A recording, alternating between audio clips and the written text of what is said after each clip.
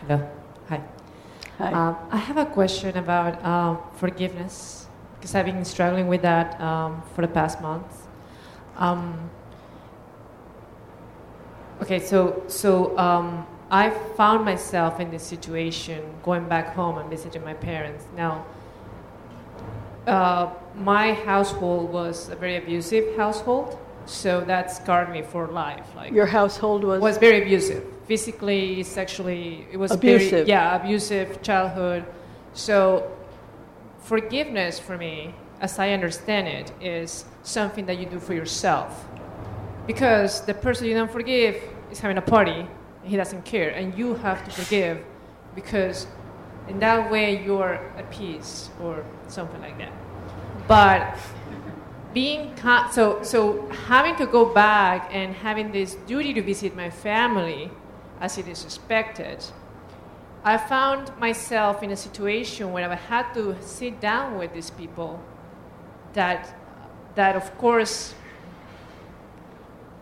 had done terrible damage to me as a kid, a 7-year-old, 8-year-old kid.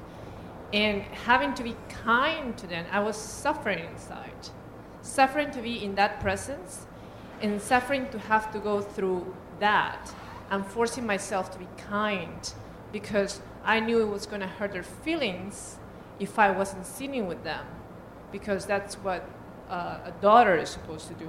So forgiveness. And then I was suffering, and I was being not forgiving to myself, because I was having these feelings, and I thought, oh, I should be like a better person forgiving these people.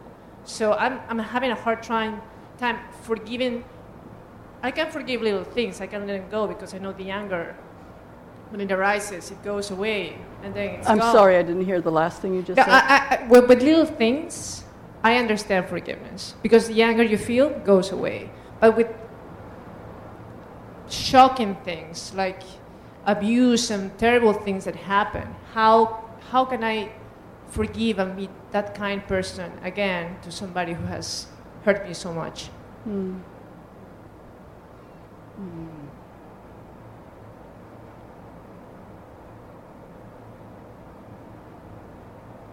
So first of all, I'm really sorry to hear that.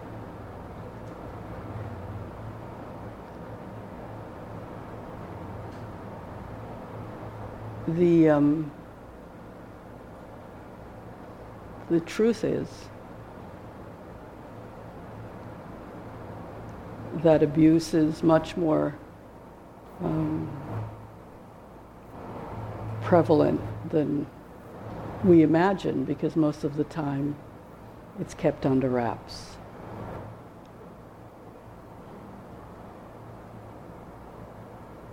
And I think what would be really even more abusive is if you continue to believe that you should do anything.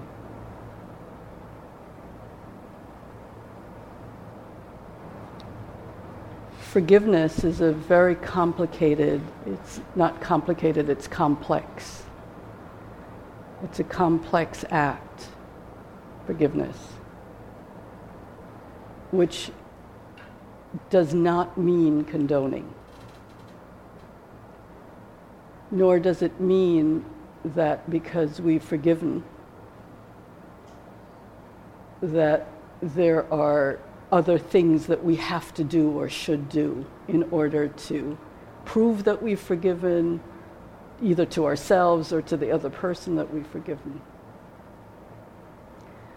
I love my teacher's definition of forgiveness, which is giving up all hope of a better past.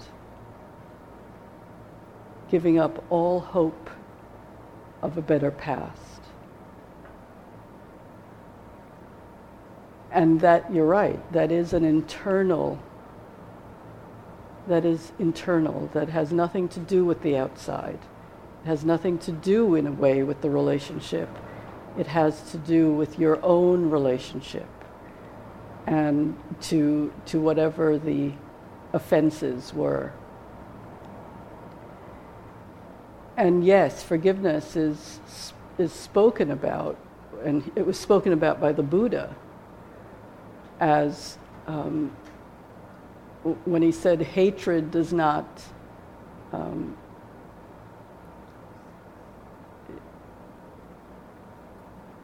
is not ended by hatred, but by love alone is healed.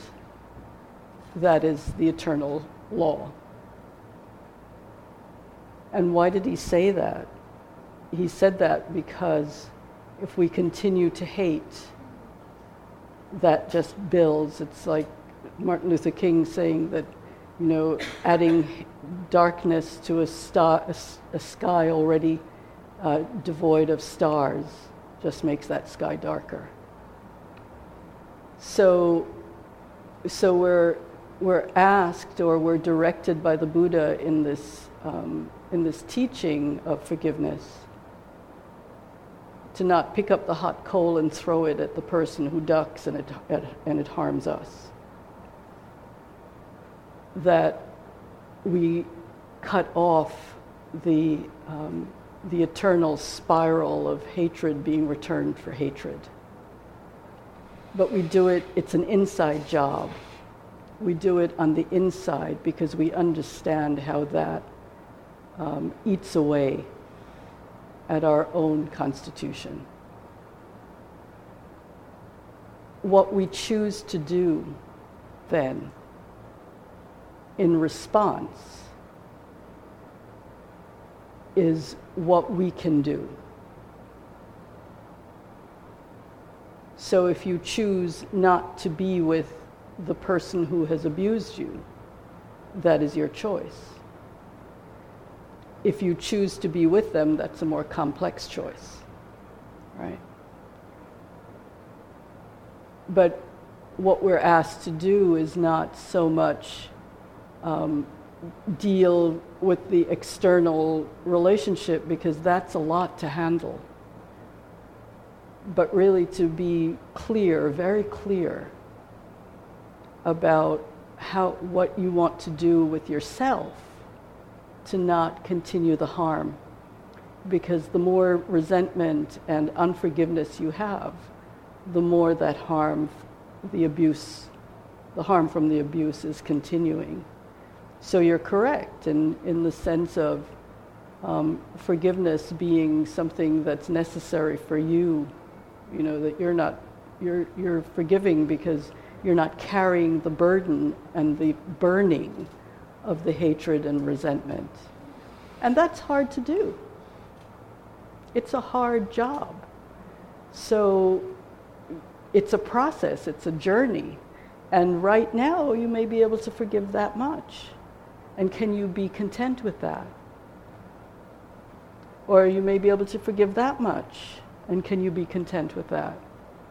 Or maybe you're not able to forgive at all right now. And can you be content with that? But if you're going to be content with it in a really mindful way, so that you understand what the consequences are internally. So that you can keep the complexity internal in the beginning. And then when you feel as if you can break through to the outside, then the decisions are yours. And there's no should about how it should look, or how you should be, or what you should say, or how you should say it. It's a real step by step understanding of what you're doing, rather than a list of shoulds about how it should look. Does that? Yes, that's very helpful, thank you. Does that help? Yeah. May you be at peace.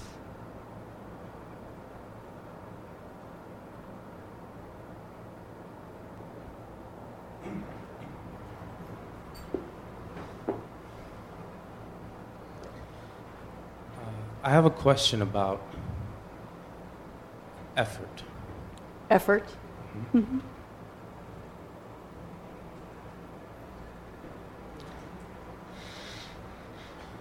My practice is mostly one of painful striving.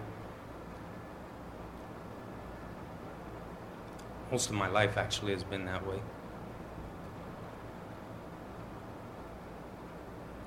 I feel like I've made a lot of progress, and I've been trying to focus a lot more on just being in my body and being present to help me deal with my thinking, which is what I'm really struggling with right now. Thinking? I'm sorry? What are you struggling with? My thinking. Actually, my thinking is what keeps me from being in my body and being present. And is that true? I'm sorry? Is that true? I think so. So what's your relationship to your thinking?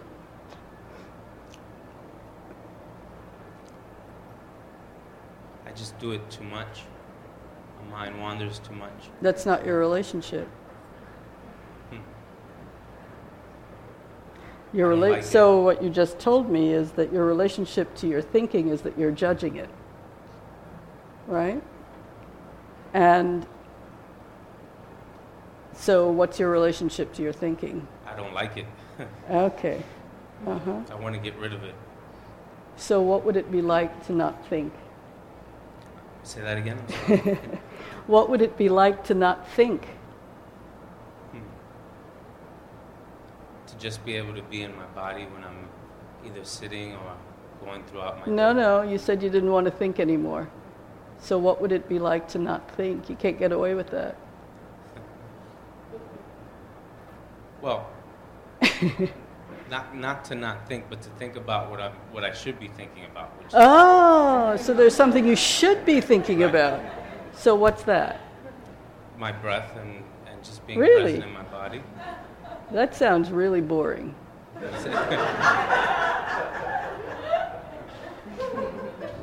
Just think about that. Just all day, just thinking about your breath.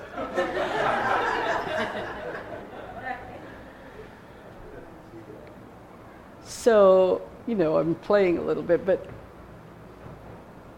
it's a common mistake, I think, that we as meditators make, which is to think that thinking is an enemy, or that, running back to the breath, that's a really good meditation. No.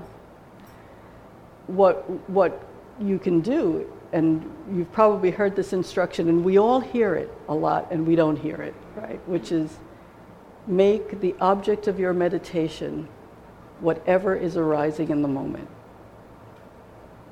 And that includes thinking, right? More often than we would like, as you said. So how do you have a relationship with your thought? Do you know? Say that. How do you have a relationship with thought? What is the relationship that one could have with thought? And notice I didn't say should. Could you be interested in your thought? I guess right now it'd be good if I could just be a little more neutral and not be so aversive to it, to the experience of thinking. So how are you going to go about doing that?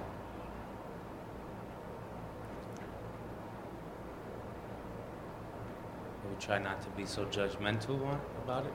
So how are you going to do that? By not being so judgmental of myself. Okay, beautiful. There's another way, which is to be completely interested in your thinking.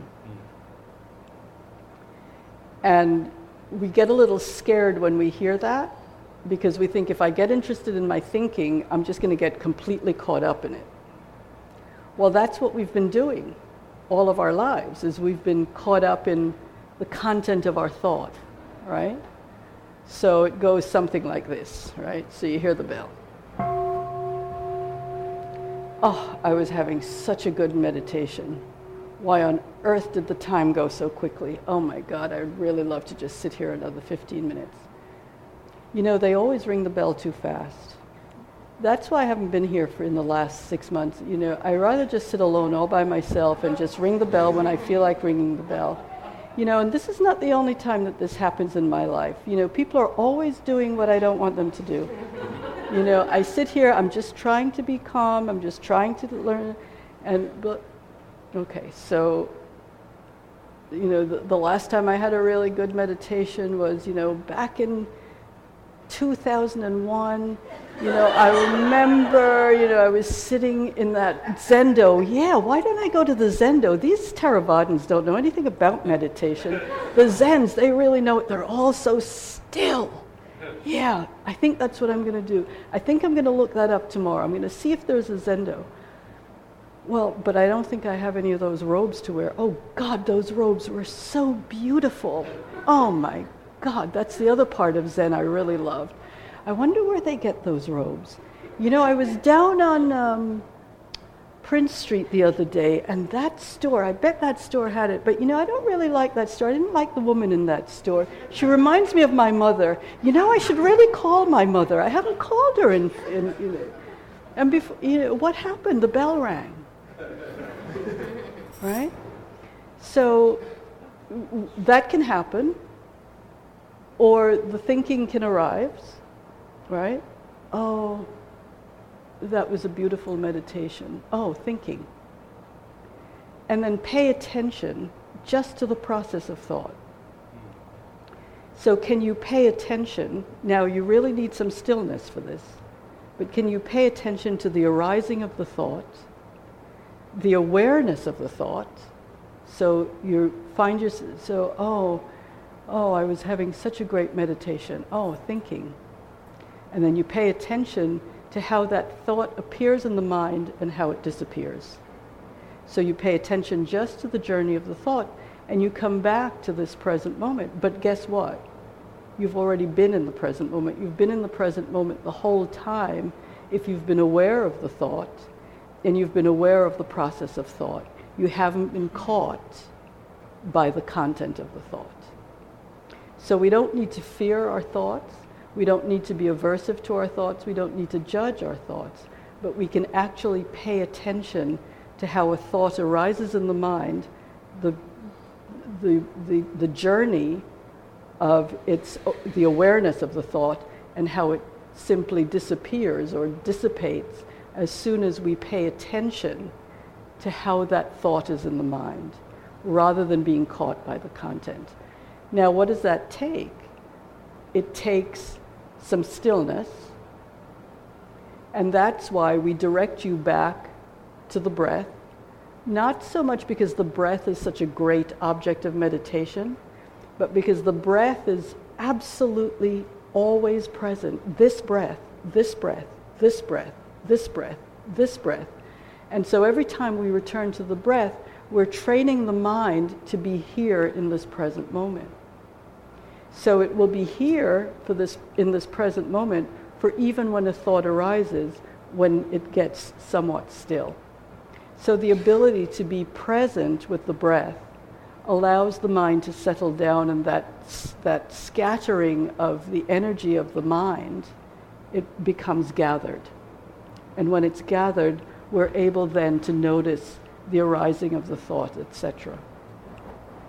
So it's a bit of a dilemma, because we want to both be in the present moment with the breath, but we also want to open the awareness to whatever else is arising. So we come back to the breath, we come back to the breath, we come back to the breath.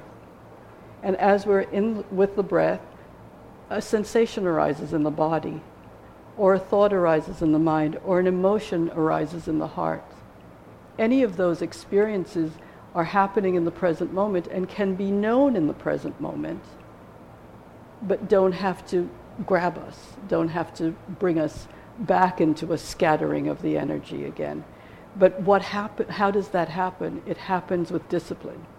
That's the only thing we have. Without discipline, we get a little bit gathered, and then we lose it. We get a little bit gathered and then we lose it. We meditate today and then we meditate in 4 days and then we meditate in the morning and then we meditate in the evening. The mind doesn't continue to get trained.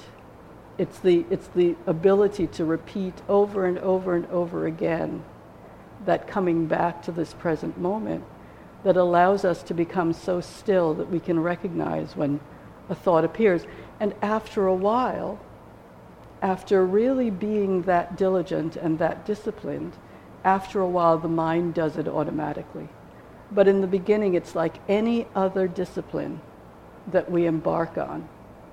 It takes a while before we don't feel awkward, right? So whether it's playing the piano or learning a sport or learning anything, in the beginning, we don't get it. In the beginning, it feels like, oh, I'm not good at this, I can't do this, oh, this is terrible, blah, blah, blah. But after a while, we begin to see. And if we really give ourselves the luxury of space and time and the ability to establish that kind of discipline, the mind does, after a while, just automatically come back. It comes back. We're not doing it. The mind is doing it all by itself. But it takes some patience and the ability to not hate the fact that we're thinking, right? Because that's just adding more to what is already there. It's not necessary to add the hatred. It's not necessary to add the judgment. That's all extra. So everything that arises, we can meet with some curiosity and kindness. That's the combination that we need, is what's happening now? What's happening now? And can we be completely kind? Can we be kind with our unforgiveness? Can we be kind with the mind that's blah, blah, blah, blah, blah, blah, blah, blah, blah, blah. It's okay, it's okay, it's okay, right? Can we be kind with, wanting to speak and feeling that impulse and wanting to say something that we know is going to cause a rupture? Can we have some patience? We're developing so many qualities when we practice. We're developing patience. We're developing truthfulness. We're developing determination. We're developing energy and energetic effort, and we're developing wisdom. We're developing all kinds of qualities in the mind just by this willingness to establish discipline and let go of. So I say let go, but what I mean by let go is first recognize when that hatred comes up or that judgment comes up. Does everybody know the acronym RAIN? In some of you are nodding, some of you are not. So this is a really wonderful acronym for your practice. So RAIN is, first we recognize what's here, and then we accept it. So the hatred for the thinking mind, or the judgment of the thinking mind. Oh, this is judgment. And meet it and greet it with a completely accepting heart. And then investigate it. So what does judgment feel like? Is that really something that you want to engage in? How does that feel like in the body? What happens when we judge ourselves? Does the body feel relaxed or does it feel tense? What's the story in the mind? You've never been good at anything. You've never done it well. You're never going to do it well. You're a bum, right? There's that story. And whose voice is that? Is that your mother's voice or your father's voice or your grandmother's voice or your friend's voice? And then as you're noticing that, you're also noticing whatever emotion's coming up. So you're recognizing, and then you're accepting it with some equanimity, with some balance. Oh, this is what's here now. And then as you're investigating it, you're seeing the body, the mind, the heart, and then you're not identifying with it. This is a really important piece. So it's not, oh, this is me. right? This thinking mind is me. This is my mind that's doing this. No, this is the thinking mind is the mind that we all have in common. There's no need to identify it as mine. It's not your mind, it's the mind. So it's recognize, accept, investigate, and not identify with whatever arises in the moment. And we go through that in the beginning, and again it's awkward. We go through that. We go through those steps every time with everything that arises. And after a while it becomes very, very almost automatic, right? So that the judgment that you were adding lets go of itself. You don't have to let go of it.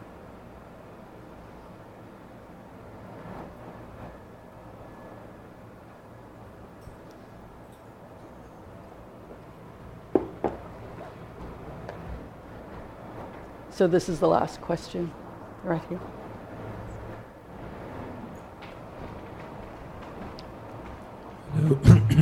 Hello. Hi. Audible. Okay. My name is Ashok. Ashok, yes. Hi. Hi. You talked a lot about, not a lot, but intermittently about intention. I'm sorry? You talked a few times about intention. Intention, yes. Yeah. So, to my mind, there is an intention behind everything we do, whether we recognize the intention or don't recognize the intention. When I come to the meditation center, there's an intention behind coming here. When I meditate, there is an intention behind meditating. Now,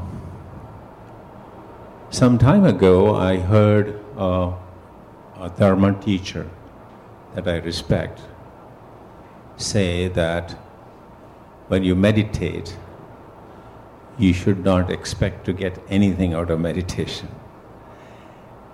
And I'm still struggling with that statement as to how can I meditate and not expect to be calm, not expect to get evolved a little bit, not expect to have more awareness, not become more mindful.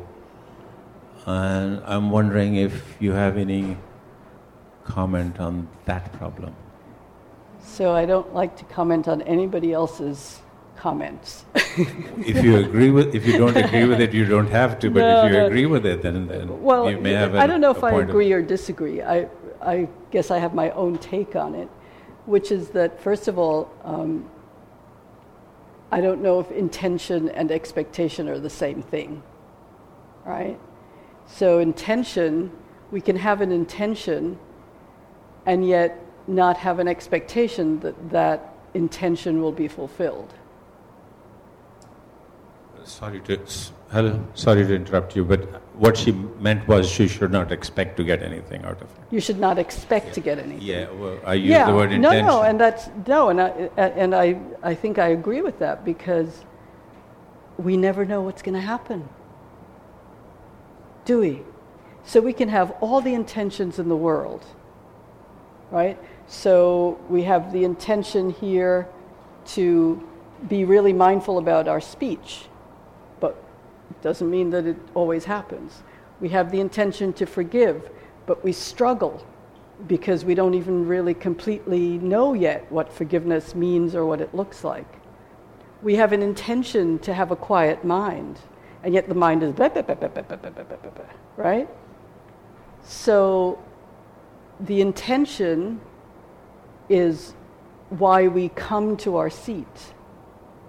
But we also know that even though we would love to have quiet and calm and, a really deep samadhi and everything's perfect and it's beautiful and it's still and the mind's still and the body is still and nothing hurts and all of that, right? We know it's not what happens. So to let go of the expectation, because if we have an expectation that whatever our intention is, that will happen, then we'll be disappointed. I guarantee it. There will always be disappointment if we have any kind of expectation. But we can have an intention to be kind. We can have an intention to develop awareness. We can have an intention to develop concentration. We can have an intention to be compassionate. We can have an intention to be harmless. We can have an intention to be kind. But we're not always kind. It's just how it is as human beings, right? We're animals too.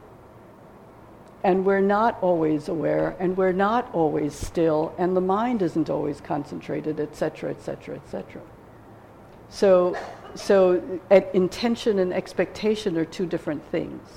If we have an expectation, we will most definitely be disappointed at least half the time. Yes?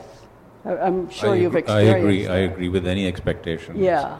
Yeah. So that's what I would say about that, is that it's very important to set an intention. And it's also very important to let go of any expectation that that intention will necessarily be fulfilled on our particular timeline or schedule. It may be, it may not be, and it may be today, and it may be next year, and it may be never. So can we let go of that idea that something's going to happen and instead be willing to be simply open to whatever does happen, even though there's an intention to be kind and to be harmless, and to renounce the habits of mind that keep us bound? Because those are the intentions that the Buddha set out as right intention. Renunciation, harmlessness, and kindness. Those are the only three intentions he talked about as right intention. Can you say it again? Renunciation, harmlessness, and kindness.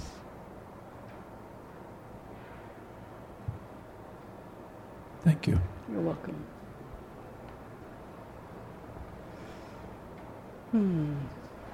Yes. Oh, so we have one more. I'm Rupa, Rupa, hi. and I was listening to Rain. You were talking about Rain, yeah. I am not sure what what the N stands for. Non-identification. Non-identification. So what it means is that whatever is arising, we don't have to tie up our identity with it. So if what's arising is anger, I'm not angry. It's simply anger arising. So can I see anger as the new meditative subject or object, right? So what is anger like, right? If I think I'm angry, I'm so angry, I'm ready to kill somebody, then I'm completely tied up with it. If I notice, oh, anger is arising, what's it like? Oh, there's a tightness in the belly, there's a throbbing in the head, there's heat in the face, there's a tingling in my feet and a wanting to jump out of my skin. Oh, there's a story here. I've been harmed, I've been hurt. Or actually, if I really pay attention, underneath what I think is anger, there's tremendous sadness, right? So now I'm investigating the anger. I'm not so caught up in, I'm so angry, somebody's going to have to pay. If it's a positive thought, even then you should not identify? Yeah. Even then you should. Because what happens with a positive thought? Oh, look at me. Wow. The ego. Okay. I'm really good. I understand. God, I've become such a great meditator. I'm a really good student. Look at me, I'm so kind. So then what do you think, like if you're kind and if you're so what is kindness? That there's kindness, how would you not identify? What would you think? How if would you feeling not kind towards somebody? Yeah. What would you think? So if I'm feeling kind towards somebody, first of all, this feels really great in the body. This right? feels great, yes. And there are thoughts of kindness, and there's the feeling of kindness, and all of that really allows me to express it outwardly. Okay. Thank you. Or if I'm just sitting and some feeling of love or kindness or compassion arises, I can actually say, so I recognize it, oh wow, this is compassion. Lovely. So there's a feeling of softness, there's a feeling of mercy that's arising in the whole mind stream and body. So what's happening, and of course the neuroscientific experiments are so great because what they've been doing is really, in a way, giving us faith in what we're doing, because they're confirming that there are actually physical changes that happen with these mind states, whether it's anger or kindness. There are actual physical changes that are happening, and so we can have the faith from our own long practice, or in the beginning, it's really helpful. Scientists are now helping us as neophytes to have some faith in this practice. Oh, there's actually a change that happens in the brain. There's actually a change that happens in the body, and if we're really observant and our meditation is somewhat deep, we can observe those ourselves. So the recognition and the acceptance and the investigation is really will spur you on to keep practicing, because you'll begin to see, as you pay attention to the changes in the body, you pay attention to the changes in the mind and in the heart, you begin to see, oh, if I don't forgive, this is really very toxic, and I can actually feel it in the body. And I can feel what happens when I start to have these thoughts of hatred. I actually know it. I know what happens, right? Well, we don't know it if we're so caught up in the feelings of hatred or the thoughts of hatred. We can't observe anything, because all we're doing is seeing red. And we want to do something, we want relief from it, because it's so painful and it's so difficult to feel. But if we're doing it with mindfulness, that pain and that difficulty loosen or dissolve somewhat. Not, can't say completely, but we begin to understand, oh, this is really toxic for me. This is really helpful. Thank you. You're welcome. Thank you for listening. To learn how you can support the teachers and Dharma Seed, please visit dharmaseed.org/donate.